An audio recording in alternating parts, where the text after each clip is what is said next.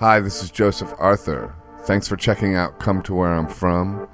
Please support us on Patreon, patreon.com/come to where I'm from. We are an independent podcast, and any contributions you can make are greatly appreciated. All right. What you got there? Oh, it's a little Prosecco. Nice. How you feeling? Okay, I'm glad that's done. Yeah. It's still like a little nerve-wracking playing these songs because I just haven't had quite. I've been so busy with. Oh, hey. Yeah. I've been so busy with touring, all summer and for the past 2 years, and then getting off that cycle, and then with the band, not my own. Alice in Chains. And so. I just haven't had enough time to get inside these songs the way I want to, because you get back home and then you get into your life, and then I'm doing all the administrative stuff for the release of this record. So it's just been a tornado after tornado, but none of it involving actually sitting down and playing these songs. So I was just really glad I could get through them. So yeah, like what Miles Davis said is, it's not performing; it's like rehearsing in front of people. That's it. Yeah, that's a good attitude to have. That's it. I actually heard you say that in a live concert. I was watching Alice in Chains on YouTube, and you said something like that to a festival crowd. You said, "We're rehearsing up here." Exactly. You remember saying that? I can believe I said that. Yeah. And I definitely I hold true to that statement from Miles as well. Yeah. Well, it's a freeing way to think about it. Right. I mean, I'll tell you what, man, for solidarity, I'm in the same exact space you are. Mm-hmm. I'm freaked out because I'm going to FUV tomorrow. My solo album comes out October 11th. Mm-hmm. My manager's like, I'm picking you up tomorrow, and we have a podcast tomorrow. It's like conflicting things. Like, it's crazy. And then also just like the fear, like, like I'm aware of fear, and I'm like, wow, it's just like the fear of releasing something, and just like, what will people think? And, like what you're doing, performing more stripped down. Yeah, and nothing to hide behind. It's not maybe in your wheelhouse specifically. Yeah, I mean, it's not something I've done. Not something I've done publicly on this scale at all. Right. And so it's a whole new thing from that perspective, and the idea of releasing a record like that, solo acoustic, one voice, one guitar for the entire record, and kind of, like asking that of the listener. Like, hey, this is what it is. And can you dig it? You know what I mean? And it's like it's not something that most people would have expected from me, given my history, and that's exactly why I did it. But yeah, there's a lot of like, I don't know if this is gonna work or not. I have no idea. But yeah, people have been receiving their pre-ordered albums for the past couple of days, and they're really digging it. And the reception to the first single, "To the Light Guides Me Home," has been really great. So I'm really gratified by that. But there's a whole other aspect, like we were saying, of playing these songs now. Now I gotta get into that place where you can really get inside the songs and do it in a way that feels authentic, and that you just have to get to a place where you're physically capable to do it, because the hand strength required to play an acoustic and the spiritual strength required to serve the songs properly, and do it like with none of the devices that are normally at my disposal, like volume and velocity in a band Distortion. Coming at you like that. Yeah, like all that. Yeah. That really kind of rip roaring kind of thing. That I'm more known for. This is more like, no, you gotta relax, and you have to relax in a different way, and if the wave takes you, you got to flow with it in a different way. It's a really interesting situation that I'm facing right now, but I'm looking forward to it. It's embracing the power of vulnerability. Right. Yeah. Yeah. Like, are you familiar with Brené Brown? That is kind of self-help writer. Oh. She talks about the power of vulnerability. Yeah, cool. Like how that's like it's a power source. I mean, kind of when you lay yourself out there, it's like the world will catch you, sort of thing. Or I don't even know if that's right, but well, I mean, hopefully. That's a hopeful way of looking at it. And, Yeah. you know, and this record is vulnerable as hell. So, you know, Yeah. hopefully, catch me, world. Which camera? Catch me. Right there. We're catching you. I'm leaning back. Catch me. William Duvall. Any relationship to Robert Duvall? Not that I know of, but, you know. Probably in it's- some distant Yeah. planet. Yeah. Yeah. Yeah. Yeah. Another generation, another life. Yeah. And you're from Atlanta, huh? I'm actually from D.C. originally. Oh, okay. All my folks are D.C. people. And then we moved to Atlanta when I was 14. Right. So a lot of important coming of age stuff happened in Atlanta, but not technically my hometown or place of birth. For me too, Atlanta. I Really? moved there after high school. Oh, wow. Yeah, I used to work at Clark Music. I used to go there all the time. Boom. Oh that my was God. that was my last Oh, my God. real job. Was I at used to go there all the time. Yeah. I probably ran into you many times Yeah, I without was- even knowing it. I was trying to think if we had run into each other, but when did you move out of Oh my there, God. or are you still there? Well, I'm there now. I lived in L.A. for 10 years. Uh-huh. So from 2000 to 2010, I was in L.A. Okay, so we definitely ran Yeah, man, across like each in the other. 90s or whatever. Yeah. Like, yeah, for sure. I I used to was go in there there all in the the time. 90s. Paige. You know, Yeah, Paige, Yeah, yeah. No, I knew all them cats. Follow for now. Oh, all he's the- David Harris is Dave an Harris. old friend. Shout out David Ryan Harris. David Ryan Harrison, the old friend. We were Yeah. 4-track buddies, Yeah, trying to figure out how to use a tape recorder. that dude is talented. Oh, he's great, you know, Yeah. and he's really good at what I'm trying to do right now. Like he's kind of like veteran, you know, sort of sensei at like solo acoustic performing. He's been doing it for a long time and Yeah. kind of pursued that path quite a while ago, and now he's got several records out and tours all the time doing it. It's Yeah. cool, really good. Did he work in that guitar store too? No, but he was like in the biggest band in the city, basically, or one of them. I mean, they were like extremely well known. They were running things for a minute. Which back one? then. Follow for now. Oh, okay. Yeah, they were like one of the local bands that was like gonna make it or making it, you know, like having a record deal and shit like that. That was back then. That was like having a viral video. Is Yeah, now or right. something, like, Right. You know, like yeah. So yeah, but what was that first song you played? What was that one called? That's Till the Light Guides Me Home. Yeah, that's beautiful. Thank you. Thank Yeah. you. That's Very the first vulnerable. Single. First single. Yeah, right. About I mean, demons and stuff too. yes, Yeah. indeed. Yeah, there are quite an assortment. Assortment of demons. Yeah. Yeah, I got a few myself. They're playing racquetball in my head right you now. know what I mean? Oh, dude, you have no idea. They're serving it up in there. Yeah. Uh-oh, one just won a point. Yeah, Oh, right. no. Looks like he's gonna win the match. But so, were you exploring? Do you write with Alice in Chains as well? Is it Yeah. like co-write stuff? Oh, sure. yeah. Sure. And but with these songs, you just wrote them all on your own. Yeah, these are mine. Yeah. It's mine. Is there an overarching theme to it? The songs on this album, One Alone, the main sort of the prime directive was just getting a group of songs that would present well in a solo acoustic setting. Mm-hmm. But once you get past that, I suppose there are some themes that come up throughout,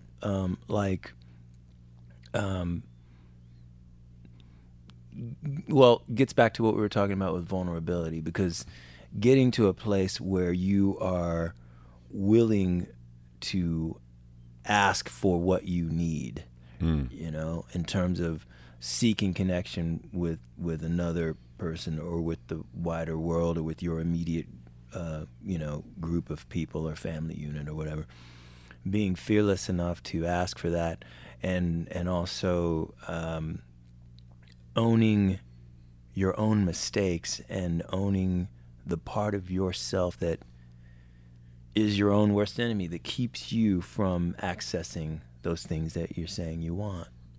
So I suppose that comes up, that kind of thing comes up throughout the record and a lot of the songs. You know, it makes sense because, you do a solo acoustic record, the subject matter of the songs is liable to skew in a more personal and vulnerable direction anyway. So, you know. Yeah. I want to say why is that, but it's kind of obvious. Yeah, I don't know. I mean, I'm not. Some people have done other things with it very, very well, like Dylan and people like that, that wrote protest songs and things like that are fantastic. But I'm taking it in the more, more personal. Yeah. Has there been like it sounds like you've been doing self-work. I mean, all that you just said is like really deep and kind of like hitting me. Like I'm going like, damn, I need to do this too. I got an assignment now. I got an assignment from God right now. What? But have you been in like doing therapy and stuff like that? No, just my own, sort of self-reflection and the things that come to you just through living life and through hitting some of the walls that you hit over and over and over again. Yeah, and we're privileged to have a channel to help us with these things. Just the act of being a musician, writing songs, things like that, is a huge help, and it has been for my whole life. And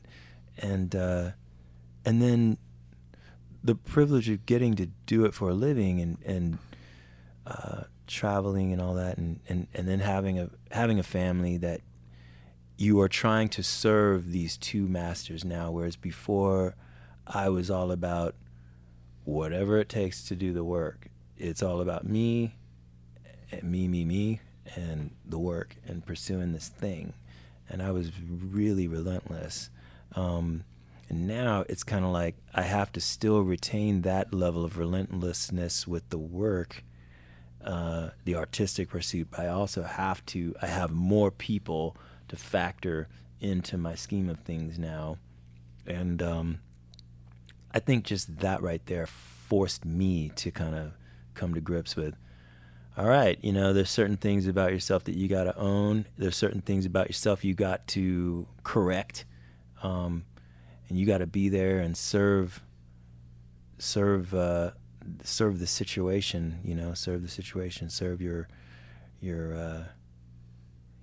well, in my case, I have a son. I got to serve his needs. I got to, be there and be accessible in a way that that I was never used to being. Is this recent, the son thing? No, he's born 10 years ago. He's 10 years old now, and this has just been a 10-year journey of learning how to do that, how to do that right. You got to be there. I mean, because I make the lunches, I do the whole, I'm at every soccer practice and all that stuff when I'm in town, and right.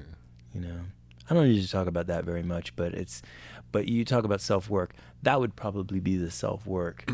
Right. That would be the vehicle through which I have done most of my self-work, because that situation forces you, at least in my case, it forced me to come to grips. It's like, whoa, everything's different now. Everything's different now. And if you don't want to make the same mistakes that were made with you in your childhood, you don't want to become something that you despise, then you better get it together, and you better figure this out, and you better do it quick, like now, like yesterday. Yeah. And just be there, man. You just got to be there. And so there are times when the artist has had to get thrown in the back seat for a minute. There are times when, I got this riff. I got this riff in my head.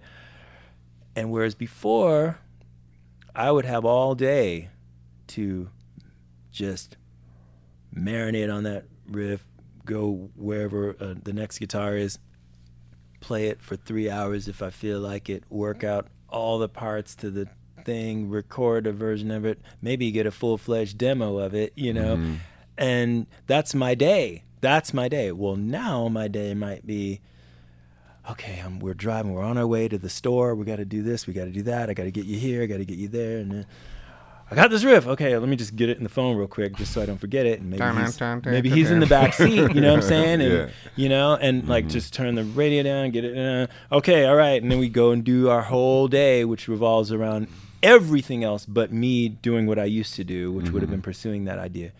Now we do all this other stuff, and then, you know, because when he's with me, that's what it has to be, you know, and you know, so that kind of thing is the work I'm talking about. For me, that's something that I think every artist who is in my situation has, you know, had to deal with, or every working parent, you know, has had to deal with in some way or another. And I don't do the whole thing of sitters and all that stuff. It's Right. like, nah, man, this is me and you, you know. Yeah. This is me and you when we're here, you know. And, you know, if he's playing the video games, maybe I'm working on something in the same room or in the next room, that kind of thing. Have you noticed it evolving your craft in unusual ways or surprising ways? I think that a song like Till the Light Guides Me Home would not have been written without having gone through that major life change. Mm-hmm. I don't think it would have been possible to write a tune like that, you know? And Why not? just because, again, I think my denial mechanisms were so strong when it was just me. Not even denial, it's more like just the I don't give a flying fuck mechanism was way stronger. Nihilism. When it, well, just me pursuing what I needed and wanted to survive, which was music and the pursuit of all things tethered to that. That was all I did. And I think when you get, and you have to see that in order to come up with that level of drive at something, you have to get good at batting away all the naysayers and things, you know, even people in your own family, like, you know, telling you you're crazy. And, Even hey, hey, you know, hey, Imagine that. okay, when's this now? Okay, it's time to get serious now. Okay, you've been doing this a while now. We got to think about grad school, or we got to think about whatever, you know, practical things that are completely reasonable to worry about and to talk about, but like, you know, I got so, like, from a very early age, I was just very like, no, it's this, and it's nothing but this, Right. you know, and anything that gets in my way, frozen out, X'd out.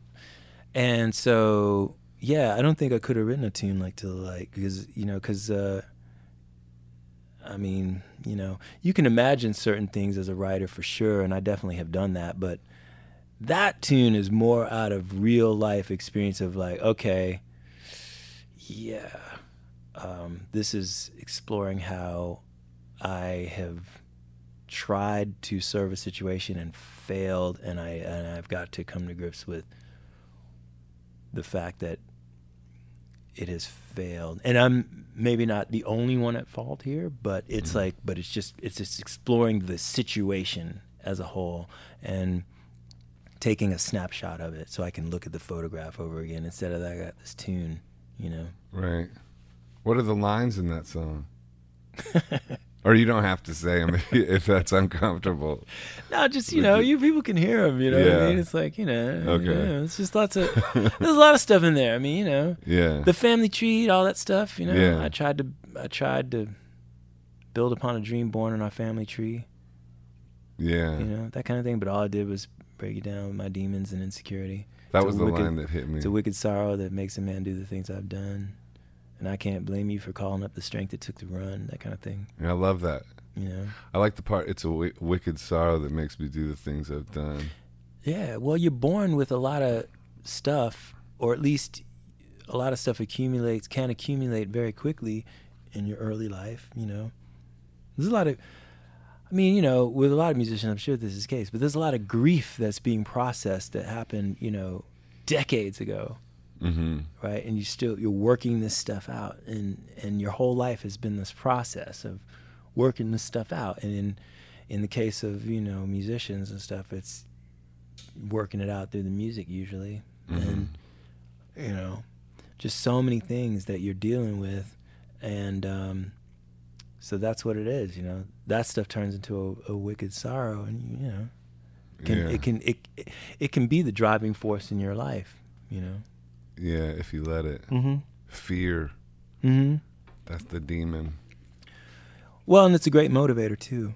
That's true. Tremendous motivator. Yeah. Tremendous motivator. I guess if you keep it in its right place and that's the thing. Don't let it overwhelm you. You have to do that. There's some management that goes on there, and that's not easy. That's not easy.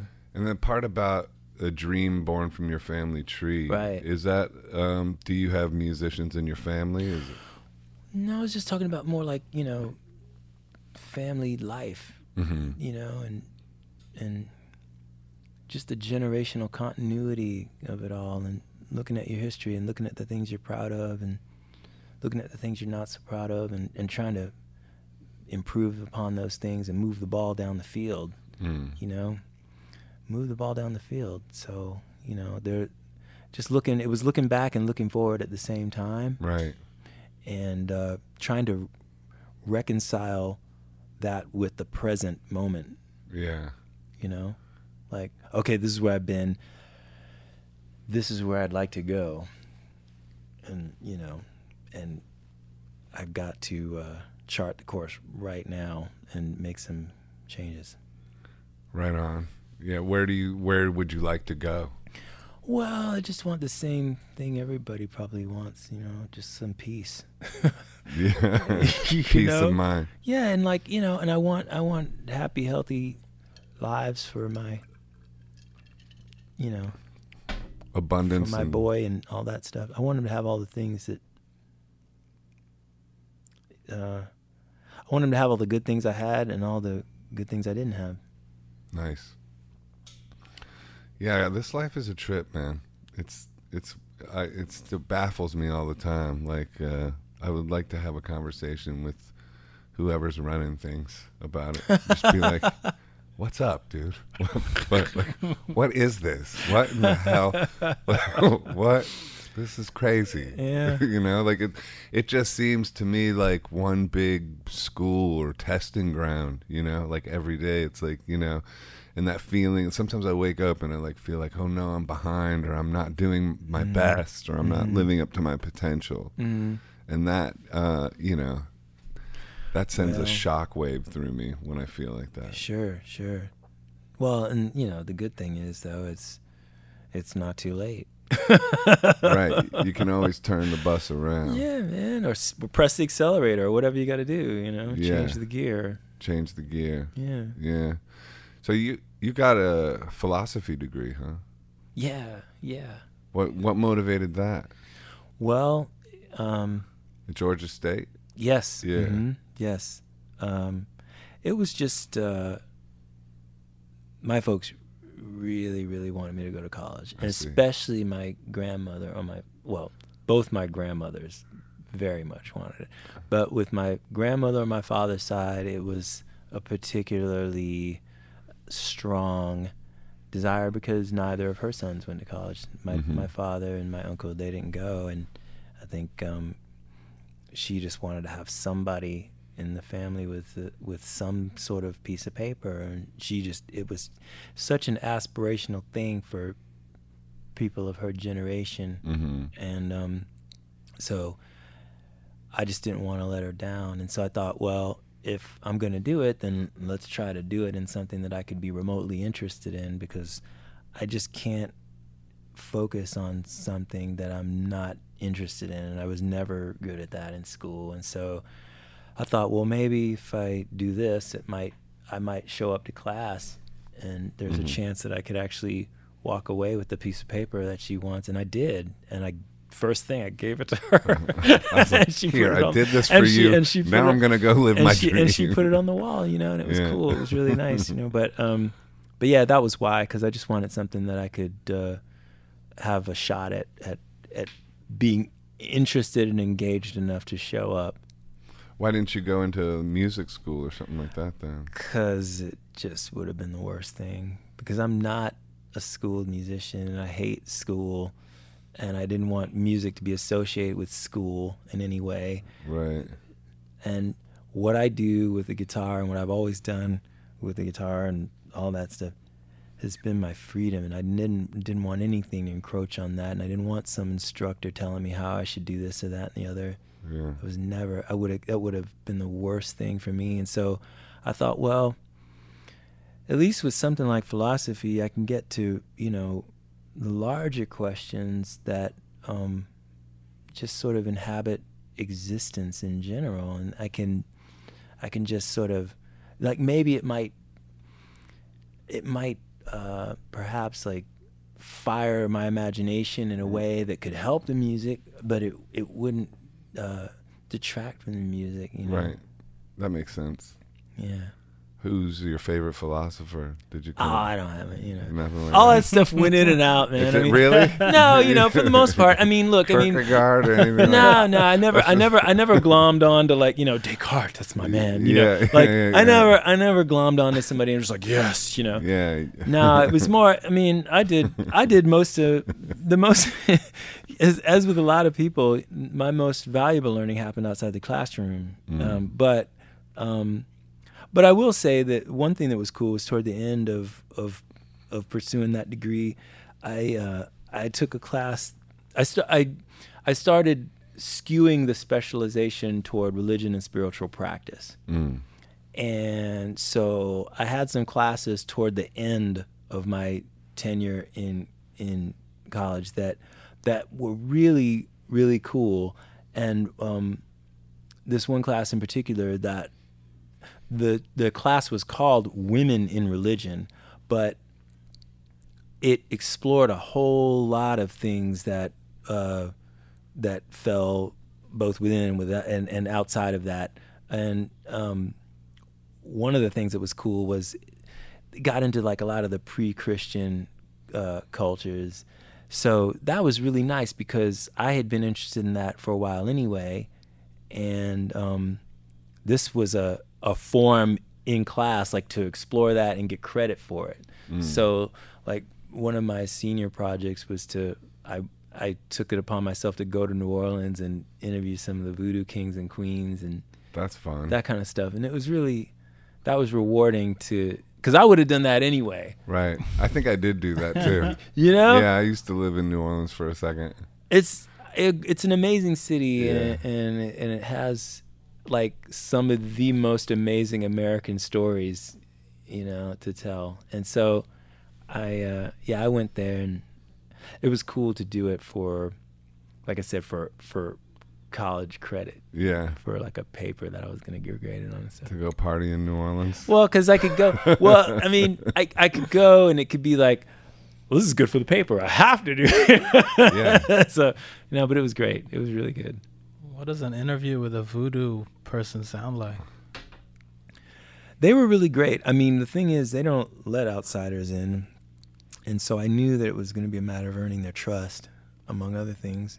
And I'm not sure I ever completely did, but I mean, I did to an extent.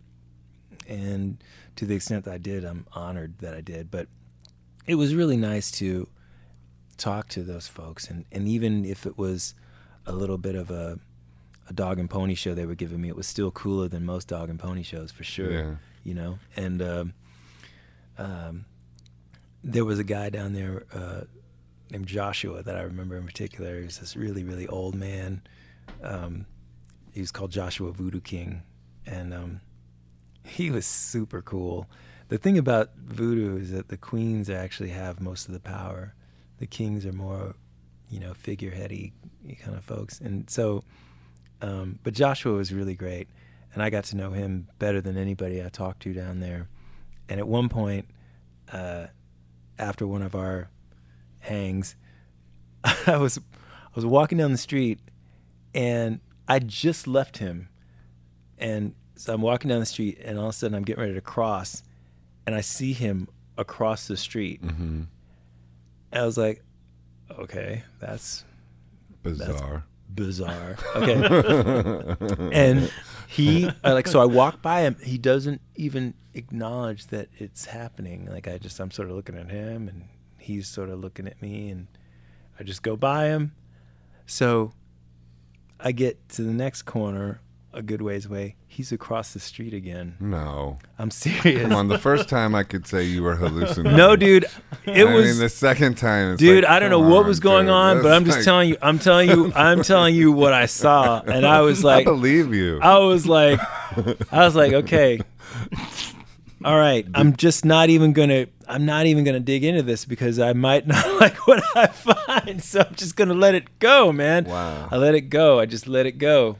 I would be like, Joshua, what's up? It was the last time I saw him. Oh, really? Yeah. That was his way of saying goodbye. I guess so. I don't know. It was just a strange experience. Wow, that is really strange. Completely in keeping with everything that I was dealing with right then, you know. Oh, really? Like Yeah, what? just exploring that whole culture and everything. You know, just digging, like trying to get those folks to trust me enough to talk about what it is, how they practice, and just what the meanings of things are, and you know, that whole thing is born out of a lot of terror and a lot of just self-preservation. Voodoo. You know, just in America. Now in Africa, it just came organically, you know, as a way of just sort of organizing why you're here. And like most religions and spiritual practices, it's just a matter of, this is how we are going to try to answer some really huge unanswerable questions, and this is how we're going to try to organize our society and give it a hierarchy and all that. But in America, it was more about something was being taken away from these people. Their fundamental culture was being taken away, and this is a way of preserving it and doing it in a way that was subversive. So they incorporated a lot of the Catholic icons and things like that in order to do things sort of somewhat hiding in plain sight, you know. That's wild. So, because I think of voodoo as like, you know, I think of the voodoo doll and pins and the thing, but there's obviously more to it. Way more. It's probably the oldest spiritual practice that there is. Huh. Mm-hmm. What is voodoo then? Like what? I mean, again, it's just a way of at that time in the origins, I can only guess that it was a way of organizing their society, but moreover, it was a way of harnessing power. Yeah. Spiritual power. Yeah. But is it black magic or is it? See, I think we put all that stuff on it because that's our hang up, you know. I don't well, even know. I'm just curious. I'm actually not putting that on it. I'm really just asking. Yeah, I don't know. Like, I mean, when you say black magic, it's sort of like, well, yeah, black because they were black people. No, I don't mean race-wise. No, but I'm just no. I know you don't, but I'm just saying, like, but that term, it's sort of like, oh, black magic, evil, black, evil. That's Hollywood. You know what I'm saying? It's like, no, I know you weren't, but I'm just saying, like, but I'm saying, like, the history of terms like that. I guess what I'm trying come from that place. Yeah, I hear you, but I'm trying to ask like, is it dark or is it up? It's light and dark. It's everything. It is light. It's everything. Because it has this, at least in my head, it has like kind of a dark spin to it. It's like nature. It's everything. But it's everything. You know what I mean? Yeah, it's everything. So light and dark, and it encompasses all things because that's what they had to do. Yeah. That's what they had to do. That's cool. Yeah. Do you have like your own spiritual practices? Are you like a religious person, a believer or non-believer? No, I'm fascinated with a lot of the rituals, but I'm more like any rituals I have, it's just more just trying to get through the fucking day, man. Like, Word. You know what I mean? But that is like, what that's for. I know, but I mean, you know, but I don't have like an organized thing like, oh, I go to this church, yoga, or I do this, or I do that. Well, you know, yeah, sure, breathing and, you know, stretching, things like meditation. That. In a sense, yes. Yeah. I wish I was better at that. Well, everybody does, dude. That's like good to hear. Yeah, even it's good to hear. You know, I'm gonna butcher her name, but Pema Chodron or something like this. You know, heavyweight Buddhist teacher. She talks about how when she meditates, and she's like a master apparently, and she's like, you know, half the time my mind is going. You know. Yeah, man. I mean, it's no joke. I mean, like I went. Turn his up a little bit. I've been to a few ashrams before, and I went to this one, and it was amazing because I would just watch these people, man, like these ladies and these gentlemen, just like they could just sit down wherever they were, man, just sit down and just leave. It was like, wow, you guys talk about goals, man. Like you guys, like, I mean, it could be anything going on around him, you know, like the ashram was full of people, it was kids, it was everybody, you know, dogs and things. And they could just sit right in the middle of it'd be like sitting in the middle of the street here in New York and just sort of like, I'm just going to sit on this curb and I'm just going to, and they would just sit down and peacefully just, I was like, whoa. What's wild about that is Whoa. they're leaving by arriving, because because You like know? you go to the pinpoint of this moment, Yeah. and if you are really here Right. and now, like currently here now, without the past and the past and the future, Yeah. then you're arriving, but you're escaping because you're not. It's all the past and the present and the thoughts that torment us. Yeah. The moment is always pretty awesome, Right. Or is awesome, Right. It actually just is Right. awesome, like Yes. being a point of consciousness in the here and now. And it's just a choice for you to acknowledge that or not. And it's a practice of doing that over and over again, like going to the gym and seeing how many pull-ups you can do. Right. Yeah. And things like that. I suppose I'm whittling away at learning to get better at that sort of thing. Yeah. Were you raised with any religion? Yeah, my folks are Episcopalian, so we were like Catholic light. Yeah. know what I mean? You could show up and it wouldn't be quite as uptight, and like you could Right. show up and they'd be doing it's a lot of the same kinds of pomp and circumstance with the robes and the whole thing, and the music is more sort of somber and severe. It's not like the Southern Baptist thing, particularly with Black people, where it's just like it's all really like Intense. it's incredibly like there's a celebratory thing, and there's a letting go, because we're just gonna come in here and we're gonna let all our troubles go, and it's not like that. It's way more, Prim and proper. it's just but not quite as uptight as the Catholic thing. Mm. The Catholic thing is they take it to 11. The Episcopalian thing is more like 7. Oh yeah. So it's the robes and everything, but maybe they'll do like a folk song. Right, they're a little more laid back about it. A little bit, yeah, a little bit. Yeah. It's cool. But none of that's hung on for you, or I still dig it, in terms of like look, it's your childhood, so you always cling to certain memories. And whenever I go to the church in D.C. that is the sort of the family church, it's always a nice thing, in a way.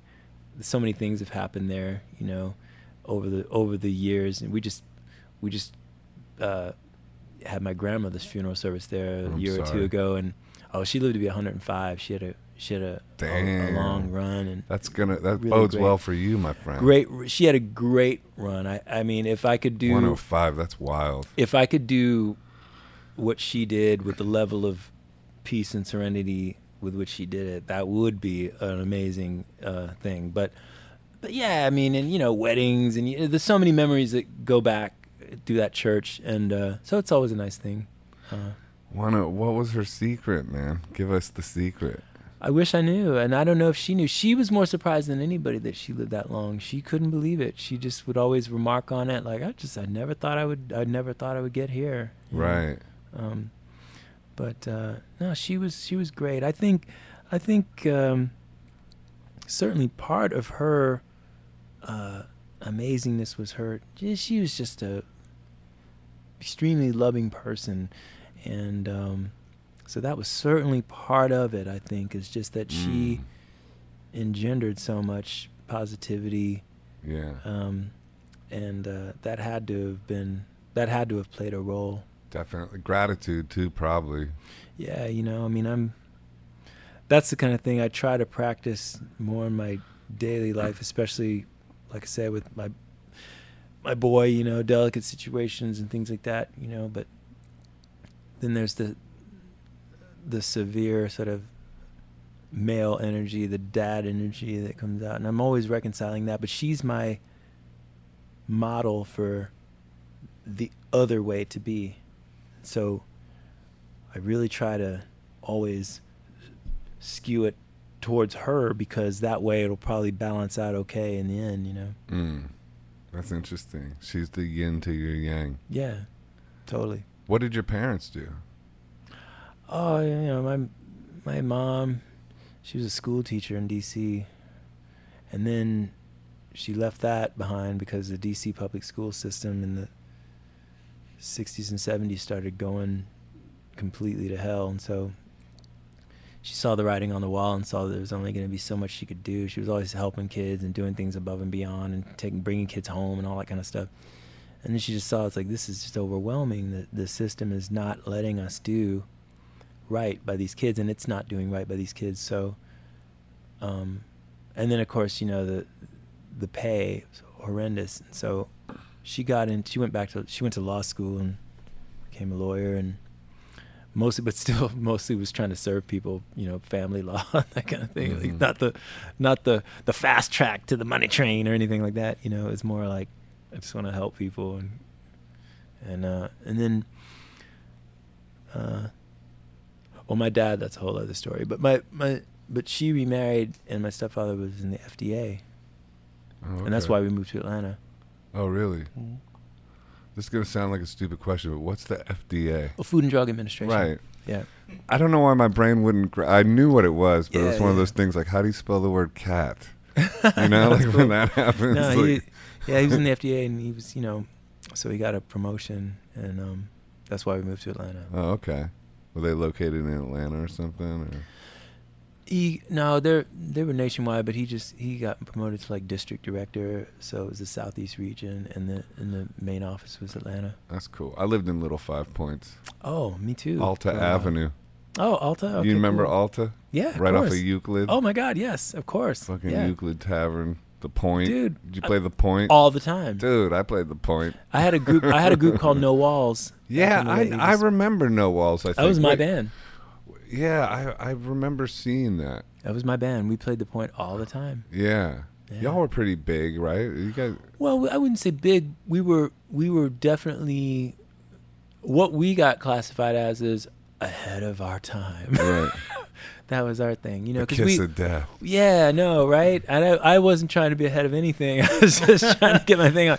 But like we were doing, you know, kind of this mixture of rock and jazz and world music. Mm-hmm. It was myself on guitar and singing. It was a trio, me on guitar and singing, and then these two jazz musicians that I hooked up with that were amazing on bass and drums. And who were they? So, what are their names? Hank Schroy was on bass and Matthew Calley was on drums. Mm-hmm. And so it was just like an amazing thing because I had like Jaco Pastorius and Elvin Jones, like a white Elvin Jones playing with me. Unreal.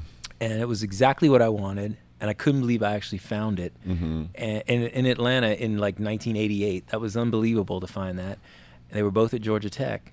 And Matt was in the jazz band and Hank was just, you know, studying engineering, but just also on his own time studying how to be the next like Pastorius meets Mingus. And it was fortune upon fortune. So we had this thing and we were mixing all that music up, and the songs I was writing at that time were more like Joni Mitchell would have written on Hejura or something like that. It was more like, this has no chorus. I'm just gonna explore some ideas here, and it's gonna be really strong musically. But now I was under the delusion that it was actually very commercial what we were doing. Yeah. And so I've been under delusions like that. You know what I mean? So the world, I was like, hey man, next year at the Video Music Awards, I'll be duetting with Edie Brickell. It'll be awesome. You know what I mean? Like completely off my rocker. But we were doing this thing. And what was interesting is like, Jeff Buckley came along a few years later and doing his version of kind of a similar thing to what we were doing. And at least he was able to get further than we did in terms of like he got a pretty big deal from Sony, and he was able to really tour and put a band together and do all that stuff. And I thought he was great, you know. But like it was, and he played The Point with his band. Yeah. The first time I saw him was at Eddie's Attic in Decatur. You remember that place? Oh yeah, I've played there recently. I mean, in the last few years. So he came to Eddie's Attic by himself. They had him Columbia had him on a promotional tour. Right. And there was about 5 people in the audience, one of whom I brought with me. And that was the first time seeing him. Then the next night he played on Trinity Avenue downtown somewhere. Went to saw that. There was a few more people there. And then like a year or so later he came back with the band and they played The Point, which was sort of our house kind of, you know, so to speak. And for a while I lived right behind The Point in Yeah, right there on what is it? Not McClendon. Yeah, maybe. Yeah, actually, I think it is. Yeah. Yeah, and Fellini's Pizza was right there. I lived right in those Connie Rose apartments, right behind, like in the cul-de-sac and stuff. Okay. Yeah, I lived I know right exactly there. where I that lived is. right there. Yeah, yeah. I tell this story like I remember when Sean from Cat Power worked at Fellini's Pizza. Right. Like, yeah. and before she played her first gig. Yeah, yeah, You know, yeah, stuff like that. yeah. A lot of folks came I used to out of work that at town. Homage too, like for a minute. Oh, like, Homage Cafe? Remember Homage Cafe like took over that place right across the street from, or right across the, whatever you call it, because it's not a street, but Right. you know. The thoroughfare. Yeah, I used to cook there. Cool, The man. Homage, yeah. Right on. And then I got a job at Clark Music. Yeah. There it is, man. It's a small world. It is, man. It really is. That's interesting as hell, dude.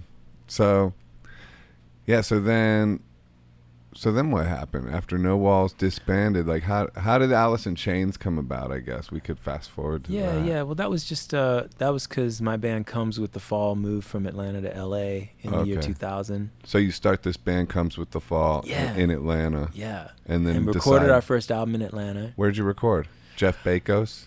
I love Bakos, and Right. I have Shout I out have Jeff I have Bakos. made many records with Jeff Bakos, including That's so funny. Dude. including the vast majority of the One Alone album was recorded with Jeff Bakos. I But, love Jeff Bakos many- too. What me an too. interesting cat. Right? He really is. Like he's an interesting character. Very much so. For everyone who doesn't know who he is, he had an amp repair shop right next to Clark Music. Yes. And in there was a recording studio. Yes. And it was like the kind of one where everybody went into and recorded. What's- I think they had a cassette too or something. What's like, crazy, it was like, what's interesting is I didn't know. I used to go get my amps fixed by him all the time, Mhm. and I didn't know for years. I didn't know he had a recording studio there. Did Yeah. not know it at all. It doubled as And a recording studio. I did not know. I would always go into the amp repair part. Mhm. Never knew all the other stuff going on Yeah. back there and behind the scenes. And Allow so, me to show you in this room. so I'm looking to make a long story short. I found out some years into Comes With the Falls history, and we ended up making Beyond the Last, our third full-length studio album and an EP at that studio when he had it on Ponce, and it was one of the most incredible experiences recording ever. Like a lot of really amazing magic happened in that studio. That's true. But I did not know until then, and I'm so glad I found out. And the One Alone album, again, the bulk of that album was recorded there as well in that same building. Now he's moved. He's in Are Little you Five serious? Points now. The new Mhm. album? Yeah, yeah, yeah. Recorded with Bakos? Yeah. Mhm. Are you kidding me? No, I'm not. Yeah. Dude, that's insane. Yeah. So he will see this podcast probably. I hope so. I hope so, Jeff. No, I he's love great. you, miss you. Yeah. No, That's wild. No, he's great. And Man. there's so many things. What's his studio like now? Well, now he's moved to Little Five Points, so it's a different building, different Uh-huh. neighborhood, whole different setup. But Yeah. you know, I mean, mostly it's down to him. It's down to his whole way of being, and Kind of was when all I that. recorded there anyway. You know, Like for sure. Yeah. But the Ponce building had so much magic to it. I mean, there's something about that location and the shape of that room that I see what you I mean. really love. Now it's a freaking AT&T store. They just it's like I see. oh no, but yeah. Doesn't have the same. I so wish that voodoo. I just wish that like that was one of those things. Like if I'd had the dough, I would just been like, because when he had to move, it was because they raised his rent and they were trying to get everybody out. And that was You'd one of think those, Little 5 Points would be more than Little- Ponce. Little Five Points was that's a cool room too, but there's something about the shape of the room Yeah. in that building, and there's something the about that. AT&T hangover.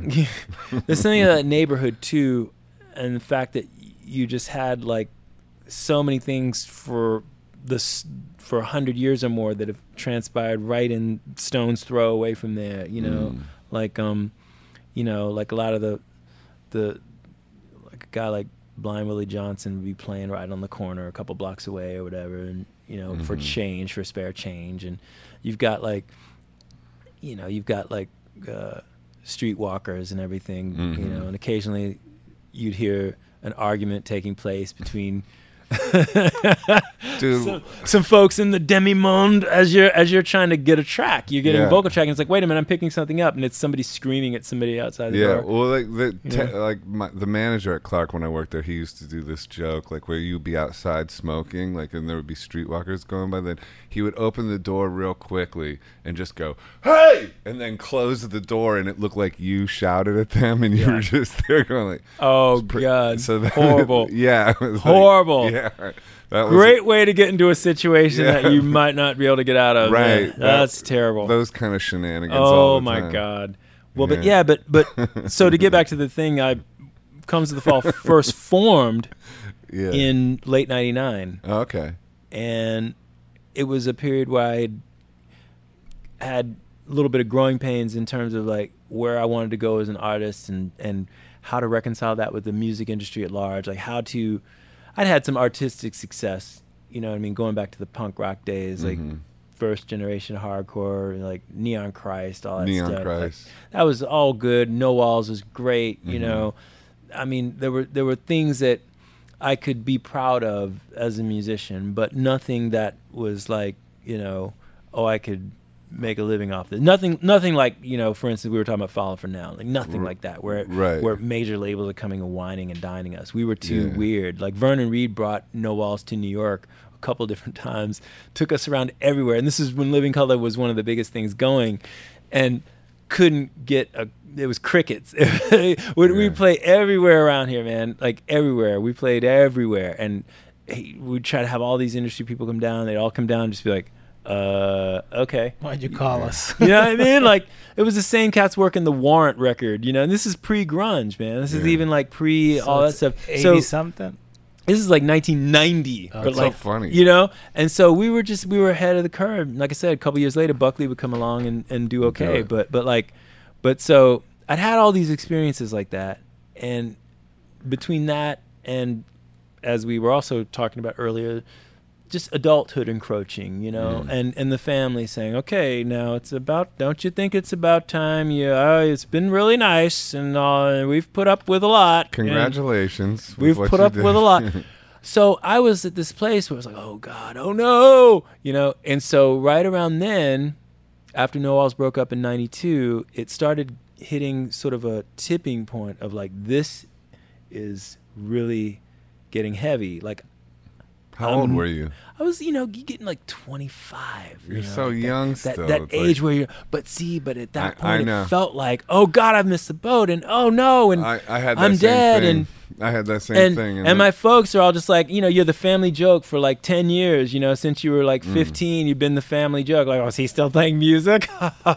You know what I mean? Like cousins and shit asking, and you miss family gatherings, like, you know, oh, he's playing a show in Knoxville. Oh, he's playing a show. You know what I mean? I do know what you mean. And I was like, all right, okay, all right, I'm going to show you fuckers, all right. And so right around that time, David Harris called me, and he was like, okay, I'm working with this gal who just left Arrested Development, this singer, Dion. She's trying to do something on her own, and, you know, and we're going to try to see if we can get it happening. So... And those are his exact words, by the way, because that's what he talks like. Not at all. He doesn't talk like that at all. But yeah, it was Dion Ferris. And so he called me up. He's like, she said she wanted to work with me, is what he said. He's like, she wants to work with me. And I said, well, if I want to work with you, I want to do this with my favorite writer, William Duvall. And so he called me up. It was really great. And because I was at that point, I was feeling like, oh God, maybe I am nuts, you know, like Jesus Christ. So I'm at that point again, basically, too, by the way. Like, I go back to that point sometimes. There are these moments of reckoning, right? You know, and you just have to push through them because I swear that the next thing is coming, believe me, because in my case, it was like he called up out of the blue like that with this thing, and there was this other cat, Milton Davis, and the three of us got together and we were going to try to do like a Holland Dozier Holland kind of thing where we were going to try to, you know, a songwriting collective, and we were gonna, you know, just write tunes and give them to people. And so, but Dion was the one that was right there at the time, and so we started churning these things out, and I was ready for a big change because, again, I had been in artiste land for a long time. That was my whole period as a musician, pretty much, was doing stuff that people either hated or, you know, like the authorities thought should be stamped out, like with hardcore, or you know, ignored, or it was just like, this is just too crazy, you know, and you know, critics liked it or musicians liked it, but not anybody else. And so I was in this place where I was ready for something really different, and this was really different. So we started churning out tunes for Dion, and somehow in the mix of all that, Milton and I came up with this tune, I Know. mm-hmm. And, you know, he'd had the bulk of it, or the seed of it, the main drum of it, and we finished it together, and we recorded it on David Harris's 4-track. Mm-hmm. Next thing, this girl signed to Columbia Records, right in the same promotional push as Buckley is getting, like in that same cycle of new artists, like Columbia's trying to make the thing. And I Know is the first single, and it went huge. Right. And so all of a sudden, I went from, okay now, you know, to I had the biggest record in the fucking country. Right. It was everywhere. Like, you couldn't escape it. I remember. She was everywhere. The record was everywhere. The song was everywhere. I had that single. You know what I mean? And it was like, and it was, so I was like, and my father died right around that time, which was also a heavy thing too. And he died with a lot of regret and sort of feelings of failure and things like that. Actually, he died right before the onslaught of Dion, so I wish he had lived to see it, but maybe it's meant to be that he didn't. But it was one of those motivating things, like you talk about fear being a motivator and all that stuff. It was like I went to his grave, put him in the ground. It was raining in Washington, D.C. He got buried with the military honors and all that because he was a soldier and never quite recovered from any of that stuff. And it was like, I'm going to move the ball forward. I resolved right then and there, this is it. I'm gonna show all these motherfuckers somehow, some way. I don't care what the fuck it takes. This is gonna happen. A lot of things are gonna happen, but it starts now. And within a year or two, it was just like, boom. You know, she's on Saturday Night Live. She's on David Letterman. She's everywhere. And so I was like, okay, cool. This is good. This is buying me some time, at least. Right. But I didn't want to take it to like, you know, because people were telling me, oh, you could just, you know, this could be your, You this could be a writer. thing, yeah, you know, Yeah. and you could go and network and do all, you know. I was like, nah, you know, like I went to the ASCAP Pop Awards and things like that and saw what that could look like, you know, just saw like what that networking scene, the writer scene could look like. And I was like, yeah, no, this ain't it, man. So what I did was I learned how to make the records I wanted to hear. So I kind of started this group, Madfly, and there was a studio right across from our apartment that Clay Harper owned called Casino. It was right there. The guy who ran Fellini's Pizza. And he had a little 16-track studio right across the parking lot from my place. So I was like, this is perfect. That's going to be where I learned how to make records. And I learned with Madfly how to make the records I wanted to hear. And then the songs were strong, but the whole thing was not right. I was coming from a place of insecurity, and I was like, I can't come from that place and do music. I can do music that sounds good and music that might find some success, but if it does, I'm screwed because it will not be the authentic me. It will not be that. I can't come from a place of insecurity to where I am now. So I need to figure this out. Madfly was me figuring it out, and then. Did you know Brian King? Not offhand. Okay, he was in that general area. He may have. I mean, he may have even been. It might be one of those names that has evaporated over time. And if so, I'm sorry. But that's all right. That's all right. But like, the whole thing for me was get back to the place where you are doing stuff that, like, you just know. You know. And so how did the you transition. Do that? How did you do that? Well, working it out, making 2 records with Madfly, going through a bunch of changes with that. You know, we had management. We had somebody like, it was a radio promo guy managing us, and got some songs on the radio. All this stuff that was just like, oh, this could bode well. Made a deal with Joan Jett's label Blackheart to distribute our record and all this stuff. Because I was even back then, I was like, I want to own the master. I want to start the label and all that. So that was the label. The beginnings of the label was with the second Madfly album and doing the thing with Joan Jett to distribute. But after that came out, I knew this had to evolve, and I had to. There's more there, so Madfly essentially turned into Comes with the Fall. Okay. We changed bass players, and I was sitting in that apartment in Little 5 Points, like, what does the truth really sound like to me right now? And the truth is not Madfly. It's not, and so found the truth. Wrote these tunes in that apartment. We recorded them. I was like, this is something else. Like, it has to be called something else. And so it was Comes with the Fall. And that record, we took that to LA, and we arrived Valentine's Day 2000. And one of the first people we met was Cantrell, because a mutual friend turned him on to that record. I was like, you have to listen to this. You have to. Finally, when he did, it was just like, all right, goddamn. Like, he said he had like a couple of things like that where it was like he just didn't want to listen, and then he did, and it was just a revelation. He was like, Guns N' Roses' Appetite for Destruction and our record were two records where that happened. That's wild. wild. So he met me at the... But the thing you said about, like, what does the truth sound like now? Yeah. I like that. Well, that was the question at the time, and I knew that Madfly had good tunes, Right. but that was the extent of it, and that's not enough. Yeah. And so... And you got it on this one. Oh, yeah. Comes with the Fall was me falling in love with music again. Wow. And it was like, I'm ready to die on this hill. If nobody understands this, or if it gets the whole Ahead of Your Time, or if it gets whatever it gets, like whatever it gets, I'm fine. Like if I'm really ready to go down with this shit. What about it was like that? It's the whole thing. It was like, sometimes things line up, where you access the part of yourself that can tell the truth as unfiltered as it can be.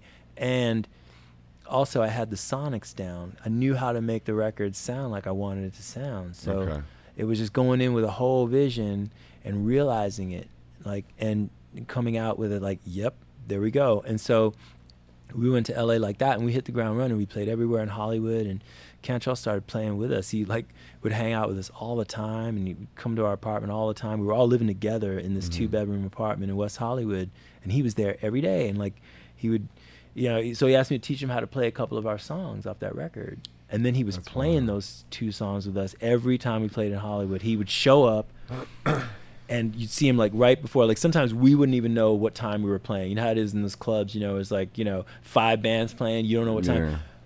I swear, every time we were getting ready to hit the stage, He was there. he would be pacing back and forth, and he'd get on stage at the end of the set and play the 2 songs with us. People thought he was joining our band. What were you an Alice in Chains fan at all? Yeah, sure. I had those Kinda. records like everybody. Yeah. I mean, But were you asking yourself, like, why is this guy hanging out so No, much? I knew why, because it was fucking badass. Oh, because you had hit it. Oh my God, I knew, like, when you know. Like, Right. we hit the ground hard there. We were like, we ate every band for fucking breakfast, lunch, and dinner. Wow. No hesitation saying that, none. Wow. And the thing is, most of the bands there were projects, and they were playing showcases. Yeah. I was like, I don't know anything about that. I don't play fucking showcases. This isn't a project. This is a band. Mm-hmm. We're a family. This is what we do. We play gigs. Did you put that record out, the first one? Yeah. Yeah. Yeah, How yeah. did it do? It was mostly like we sold out once we started touring, Mm-hmm. you know what I mean? But like, it was mostly about this exists. Yeah. Like, put it out like the way I'm putting the One Alone album out, that didn't exist yet. Right. Like, you know what I mean? There were no like distribution channels or anything. Did you get a deal for it? No. No, because as usual, we would go to these meetings, we'd be playing somewhere and somebody, oh, so-and-so from Capitol wants to talk to you, or so-and-so. We'd go, and it would just be a fucking joke, man. Yeah. I was not prepared to debate what my band was going to do or how I was going to do it. I just was not hearing it. I was not having it. So I knew what the score was. I saw all these bands. They were there, their projects, playing showcases. Well, some of them got signed. And you know what? Maybe 5% of those got to put out records. None of them made it. None. So it was like, I'm not going to sit here and go through this whole freaking charade. I'm not going to do it. Right. I know what we are. I know what we have. And I will figure this out. And if it means we never get the brass ring or whatever, well, then so be it. Like I said, I'm prepared to die on this hill. This is it. So we did that first record, and then Cantrell at the same time was finishing up his solo record, Degradation Trip. And so, you know, we were really getting to know each other around the finishing of that record. So we were hearing those songs all the time. How long had you been friends at that point? I don't know. This all happened within a few months, year. a year. Yeah, okay. You know what I mean? Like, I mean, the whole thing happened really quickly once it happened. But like, Right. we were listening to that record while we were listening to our record, and while I was writing tunes that would end up on the second Comes With Fall record, The Year Is One, while he was listening to final mixes of Degradation Trip and trying to find somebody to put it out. And he at first couldn't find anybody that would put it out. And so once 2001 hit, he wanted to go and play some shows. And I think he really missed having a band, Right. you know what I mean? And that whole All For One thing that we had. And so, and Robert Trujillo and Mike Borden, who had played on Degradation Trip, they weren't available because they were with Ozzy Osbourne at the time, and Robert soon would get asked to join Metallica. So it was, they weren't available to really tour, and there was no money. He was just going to tour out of his pocket, basically. And so it was a ready-made situation because we were there. We're like this fully fledged band, just killing everything in our path, and real hungry and real just like, you know, give me the bone. I'm gonna shred the fucking bone. And like, so he was like, you guys want to go out? And we're like, fuck yeah, you know. So we ended up doing double duty with him, like, being we'd his come band out, and we'd do the whole thing. And so it was cool, you know. And like I said, I finished up the tunes that would become the second record on a break from touring, went in for 3 days, recorded all those, put it out later that year. You know what I mean? It was like that. And then it was like, okay, we're still touring. It's 2002. We're still on the road. Don't quite have enough time to go in and, you know, do a proper studio record. Let's just do a live record. While we're at it, let's just do a live DVD. And let's make it 5.1 surround sound and triple the budget and put myself so deep in the red I'll never get out. And like, that's what we did. So we did this succession of work in a couple years that was really like, yeah, it was pretty badass. And developed a friendship. no, yeah, well, Or a I'm talking about partnership. I'm talking about my band, but yes, in the course of that, definitely developed a friendship with Cantrell as well, because we were, you know, you're living right on top of each other for years at a time on the road in a bus. Yeah. Yeah. That's wild. Yeah. And then, but when you officially joined Alice, that was something happened with like a sound check on Ann Wilson or something like that? Oh yeah, well the first thing, is that the first a true story? Yeah, no, that's a true story. The first thing we did was a VH1 Decades Rock Live Right. TV special, and Hart was being honored. Okay. So the Wilson sisters were being honored for their career, and they wanted some special guests to be a part of that. And so they invited Alice, and at that time it was such a newly reconstituted thing, like it just happened. And so we all went, you know, but it was kind of this thing of even the Alice portion of the program was going to be a little bit of an all-star thing. And so Phil Anselmo came and sang some stuff, and then I sang some stuff, and it was like that was going to be the program, and we weren't sure what was going to end up in the television show once it was all edited down. So we did this whole show, and so it's on television. It's in an arena full of people in New Jersey. It was, you know, pretty high pressure, intense kind of thing. And during the camera blocking rehearsal, the big talk of the town was Ann Wilson was going to sing Rooster, and it was just, I guess, a tune she had done with them on stage before and all that stuff. So that was like one of the big things, but she didn't come to the camera blocking. So I was there on the set, and they were just like, would you sing it? And so in the middle of me doing it, Ann and Nancy show up, and they were like watching the wings, and afterward Ann was just like, you got to do that song. You got to do it. You got to do it. I was like, oh, this is your big showcase. It's your big, no, you got to do it. So it was great because it was a very, that ensured I was going to be in the program, and that ensured that the newly reconstituted Alice in Chains was going to get like this sort of proper intro to the world, you Mm. know, like in 2006, and it was great. It was really great.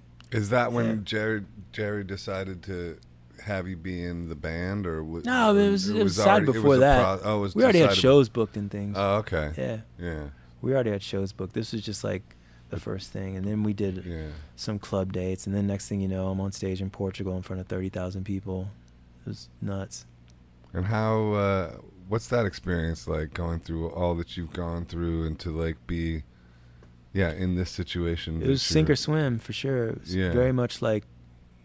It was very much like, well, this is not how you expected it to get served up, but Right. here is the dish, and you know what I mean? Like it's like not quite what I ordered, It's but it's it's pretty like- fucking cool. It's like, make it happen. Become the person that you wanted to see. Become the person that you wanted to see, and just be that. yeah. And do it right now, because you got 30,000 motherfuckers in Portugal bouncing up and down Mm-hmm. because you started jumping up and down. So now you just have to be it. You got to be the thing. And I had not been used to working a stage with just a microphone or any of that. I was always more of a musician guy, and this was like, no, you got to be like a front man. It's a form of voodoo, just to bring it all back around. No, it is. It You know is. what I mean? Oh, it very When you- much is. When you like jumping up and down, and the other people, it's like it is kind of voodoo-esque.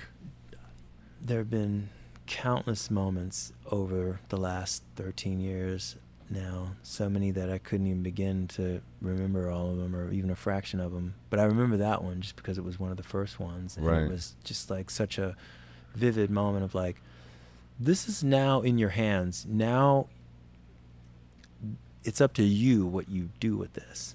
Yeah. And you can't show any kind of fear or trepidation or anything like that, because, well, one, that's just wasting everybody's time, and two, that's what too many people want to see, and I'm not going to give them the satisfaction, and, you know, and it's just like, so it became this whole kind of,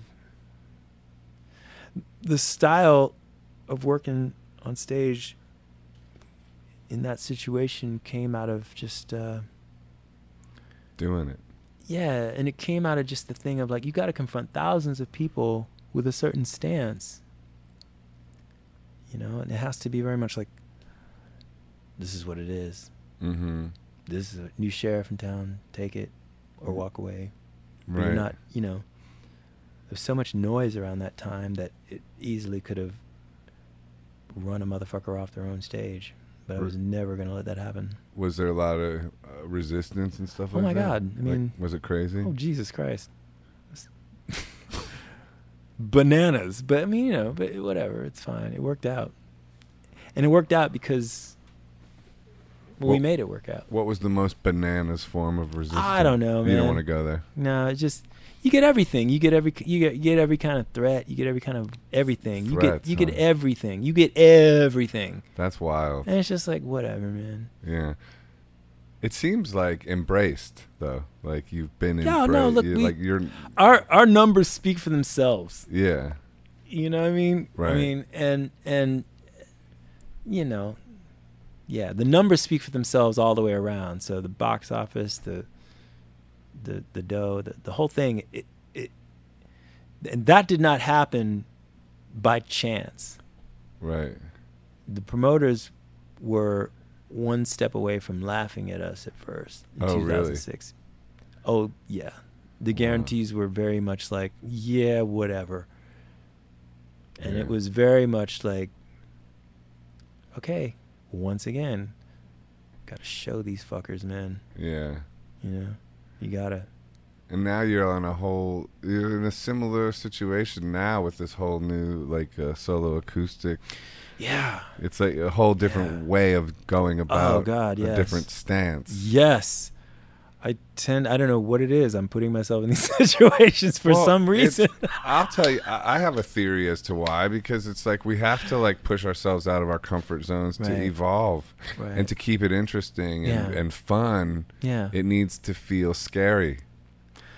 We got plenty of that. We got plenty of that going on right now. You know? For sure. Yeah. Yeah. Well, no, I can dig that. And I'm sure that's what it is. You know, And I'm glad that we are at this place now. I'm glad, like, whatever it took to get here, this is pretty cool. Even though it's like very, sort of scary and all that. It's very cool because, I've been putting out records for a while now, and also now much more well versed at putting out records at all levels. So it's like the total as grassroots as you can get level to like the house, corporate level. I'm fairly well versed in both of those kinds of scenarios, and I do my best to apply all of that knowledge to the current situation with this new record, and so it's pretty cool to have gotten to this place, rocky road that it was. Tell me about Egypt. It was just amazing, life changing. You did archaeology in Egypt or something like that? I wouldn't put myself on that level at all. No, I went with a study group to Egypt in 1998. Oh, okay. And I brought my sister with me because I was just like, I have a feeling this is going to be pretty life changing. We got to go. And a professor at Georgia State, Asa Hilliard, who was actually a psychology professor by trade, but his real passion and interest was the study of ancient Kemet, Egypt. And I suppose he didn't want to muddy the professional waters with his real passion, kind of like what I felt like with music and going to school for music. It was sort of like, no, this is going to be the thing that I do on my own time, and I don't want any kind of regulation or any potential problems with anything. So this was what he pursued on his own time, and it was he was one of the he was at the forefront of kind of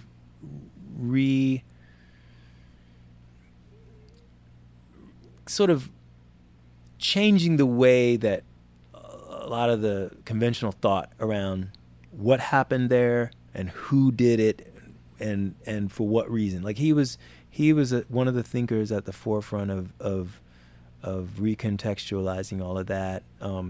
He and Dr. Ben Yacoumen and Sheikh Anta Diop, and there was a small group of these intellectuals that were really important in that. And so it was an honor to get to meet him, let alone travel there with him. And we were up at 4 a.m. every day, and we were out at the sites by 6, and it was great because he had a lot of connections. And so if you go to the certain museum or whatever, that's great in and of itself, but Asa's got the hookup to get you into the basement where they got the stuff that's not even on public display right now because they have to rotate these things for preservation purposes. And he was, I got to go inside the pyramids of Giza. There was all kinds of stuff that happened that was just amazing. And so yeah, I would just characterize that trip as life-changing because, for a number of reasons. Again, we grow up here in America with very, very limited knowledge of history, very, very limited. And if you're a person of color in this country, it's like you got to work even harder to get some sense of what you are and what you were and where you come from and what happened. And the African people that created all those monuments over there, and they were doing something that was meant to last forever. They were thinking timeless. They were thinking eternity. They were thinking about their relationship to the stars. They felt like every person corresponds to a star in the sky. They were thinking celestially. They were thinking as hugely as you could. And they had all this stuff mapped out that we're still figuring out how they did it. They were advanced. It was just thousands of years of studying. And I will say, even in 1998, when it got dark there, it was a dark like we don't experience in most places in this country. And you are able to get a visual on the sky that is so much more vivid.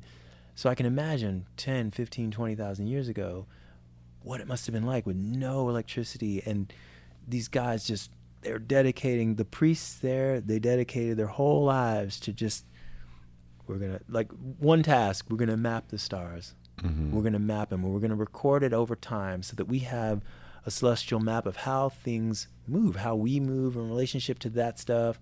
And they did it. And it's like, and that's just one of many things. We're gonna figure out, architecture. We're gonna figure out,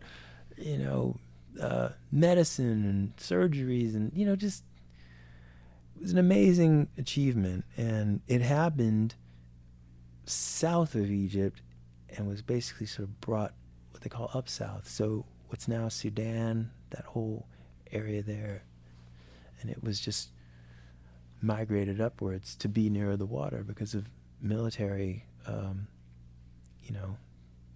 tactical purposes. It's like we can maybe protect ourselves better here and build our kingdom here. And it was just amazing what went on there and how long it went on. And a lot of that stuff is so much older than it's been dated in terms of common knowledge, what the dating is, and fascinating. So it was just a great thing to do all the way around, and I'm really glad I did it. Yeah, I've heard it said like that it's like evidence that we're living in a simulation. Because they can't explain it. Well, I will say, I saw for instance, there's a monument at Abu Simbel that Ramses II is credited with building. Of course, Ramses used to sometimes put his name on things he didn't build and take credit for things, but there's this amazing monument, and I believe he did build this one because the likeness of him, his wife, it forms the entranceway. And we're talking about a gigantic structure. They're cut right into the side of the mountain, the likenesses of them. And you walk sort of in between their ankles to get into the temple. And when you get in there, it opens up into this room of what were amazing displays of paintings and so on, and miniatures of the statues, the likenesses that form the entrance, and probably a lot of other things that we'll never know about. But this whole place would have been gilded in gold, solid gold, and then when you get to the back, there is the exact reproduction of the likenesses in the entryway in miniature in solid gold. And when it was built, Ramses had it built so that only on his coronation day and on his birthday, one of which was in February, one of which was in October, I believe, and I can't remember which was which right now, but only on those 2 days the sun goes all the way, shines all the way into the cave structure and lights up the entire place, all the way to the back. That's and so Hollywood stuff. You know what I mean? So it's a simulation, man. So when the Nile started flooding this place, and over years and years it would flood it and damage things. So they decided to move the entire structure up the mountain up the rock face. So they carved it out, moved it up so it was safe from the Nile's flooding. They could not, for the life of them, modern architects with all of our advancement, could not figure out how to get that place to light up on those 2 days. They just couldn't get it together. So now it lights up like most of the way. Doesn't get all the way to the back. That's like it wild. did back in the day. Yeah, I mean, incredible stuff. I saw Ramses II's mummy, which was not on display at the time. Got to go down in the basement and see it. I saw Nefertari. Ramses looked like my grandfather on my mother's side. Right. Nefertari and all the other ladies I saw, they looked like my nana. They looked like my aunts. They looked, even had the hair braided the same way and everything. It was just like,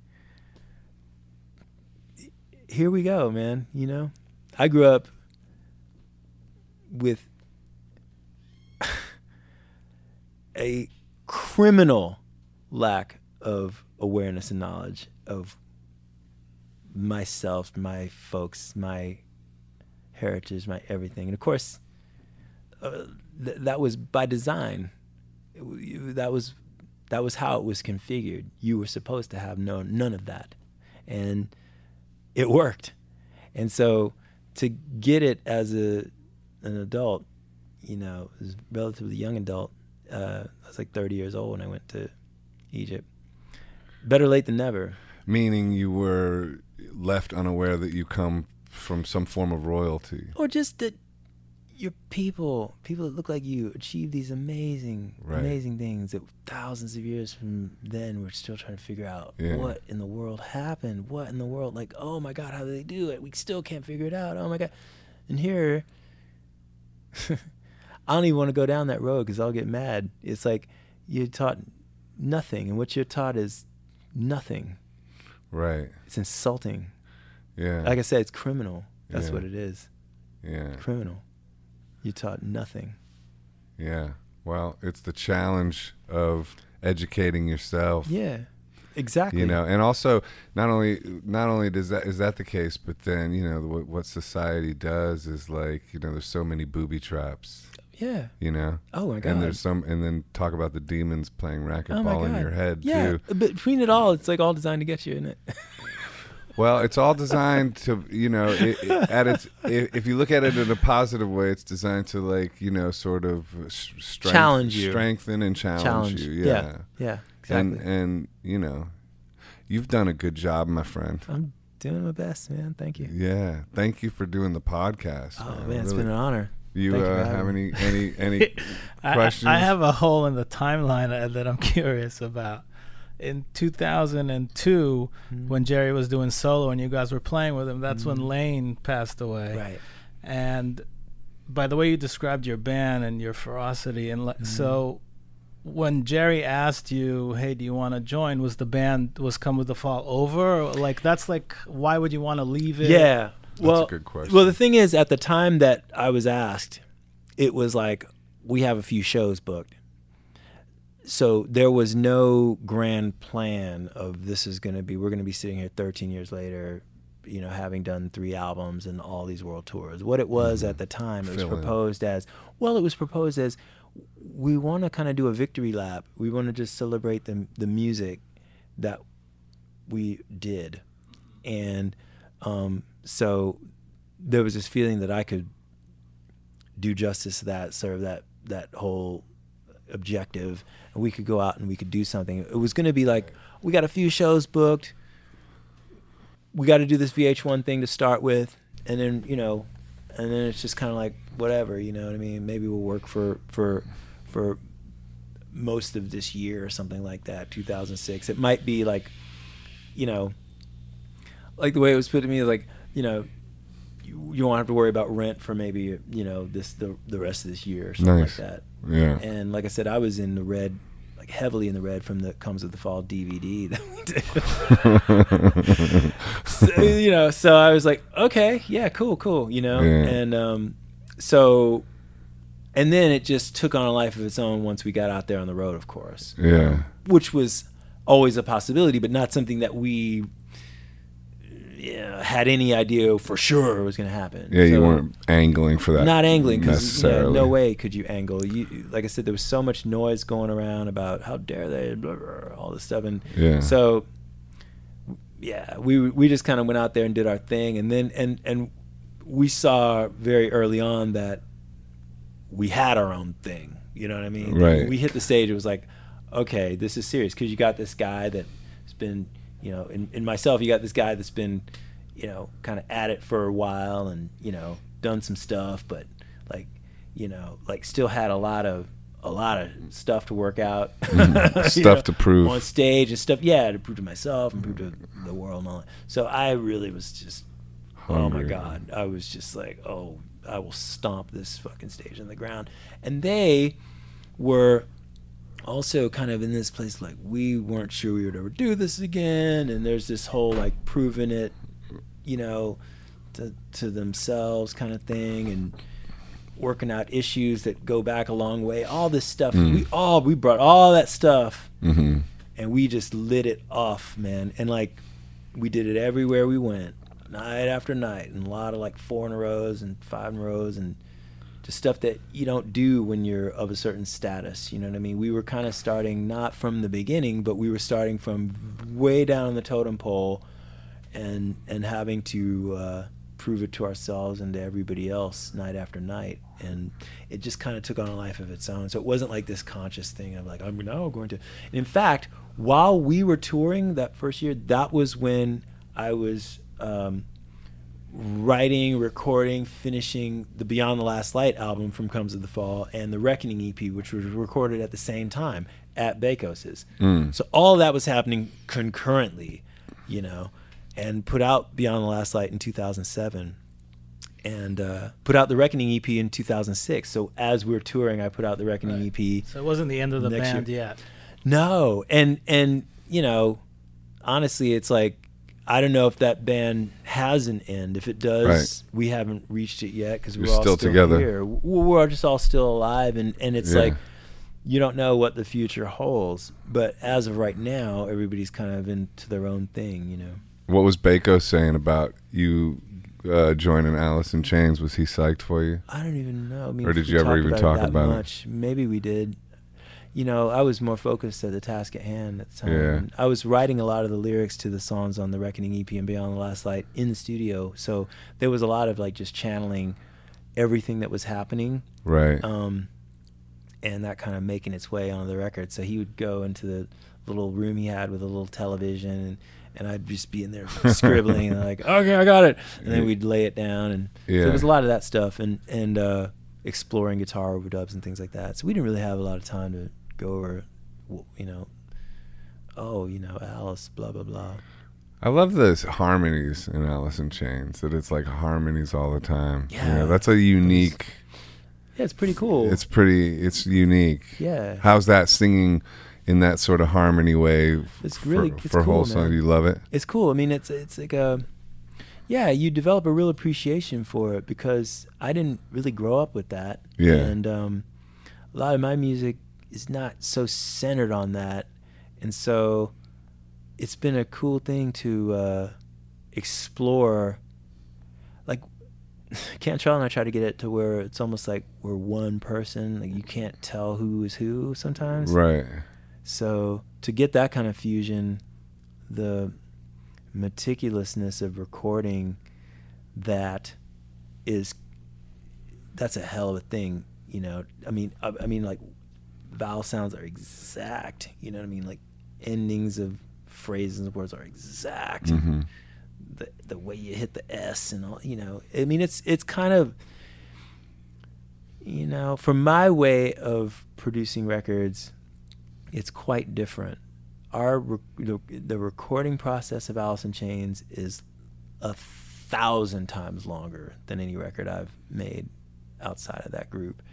The process itself is a way more like seasons are passing and like things are, you know, like meticulous. Presidents are changing and because of Jerry, people are being born and dying. You know, like families are changing, and no, it's just because of it's what the music calls for, requires, I guess, yeah. And it's what this particular group of people require in order to work together. It's like just a different thing, and so there's so much more that goes into it.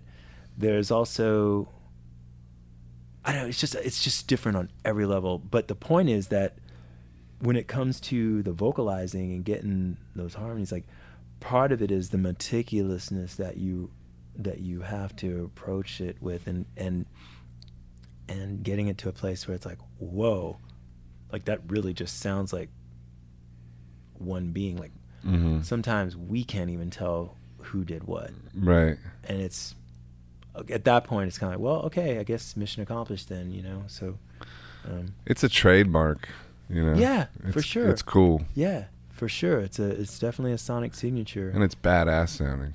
It is, man. It's cool to have like I don't know, it's like I don't know. I was gonna say it's almost like those vocal bands, like the Mamas and the Papas or the Association or something, but set to the heavy music. Righteous Brothers. You know what I mean? Right. Yeah. You know, especially with the dual thing. Yeah. You know, and but set to like this dark, heavy music. It is cool. It is cool, and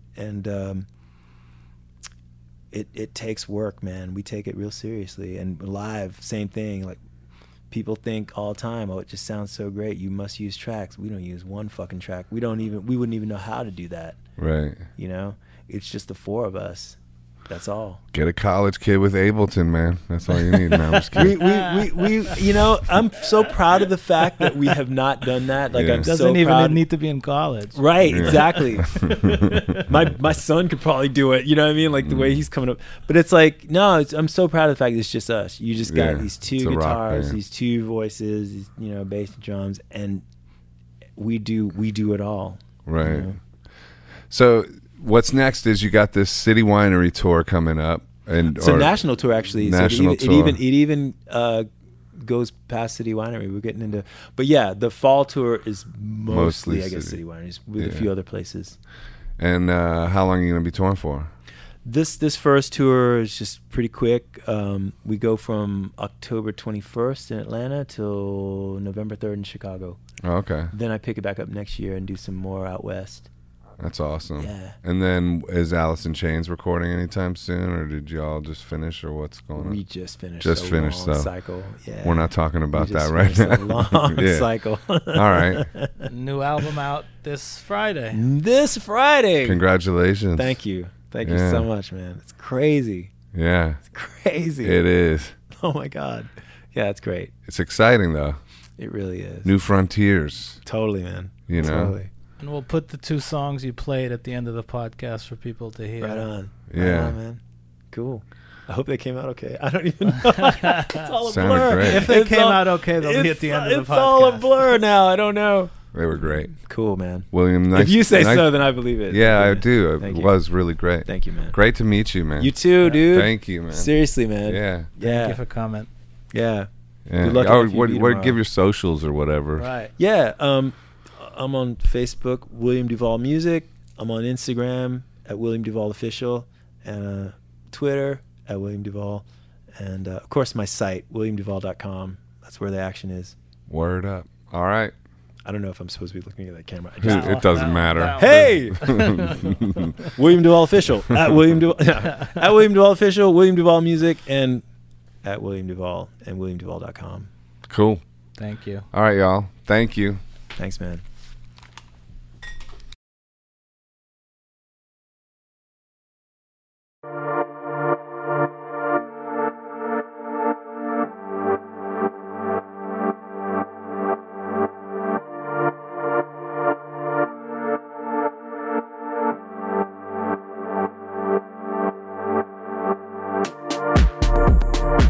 Hi, this is Joseph Arthur.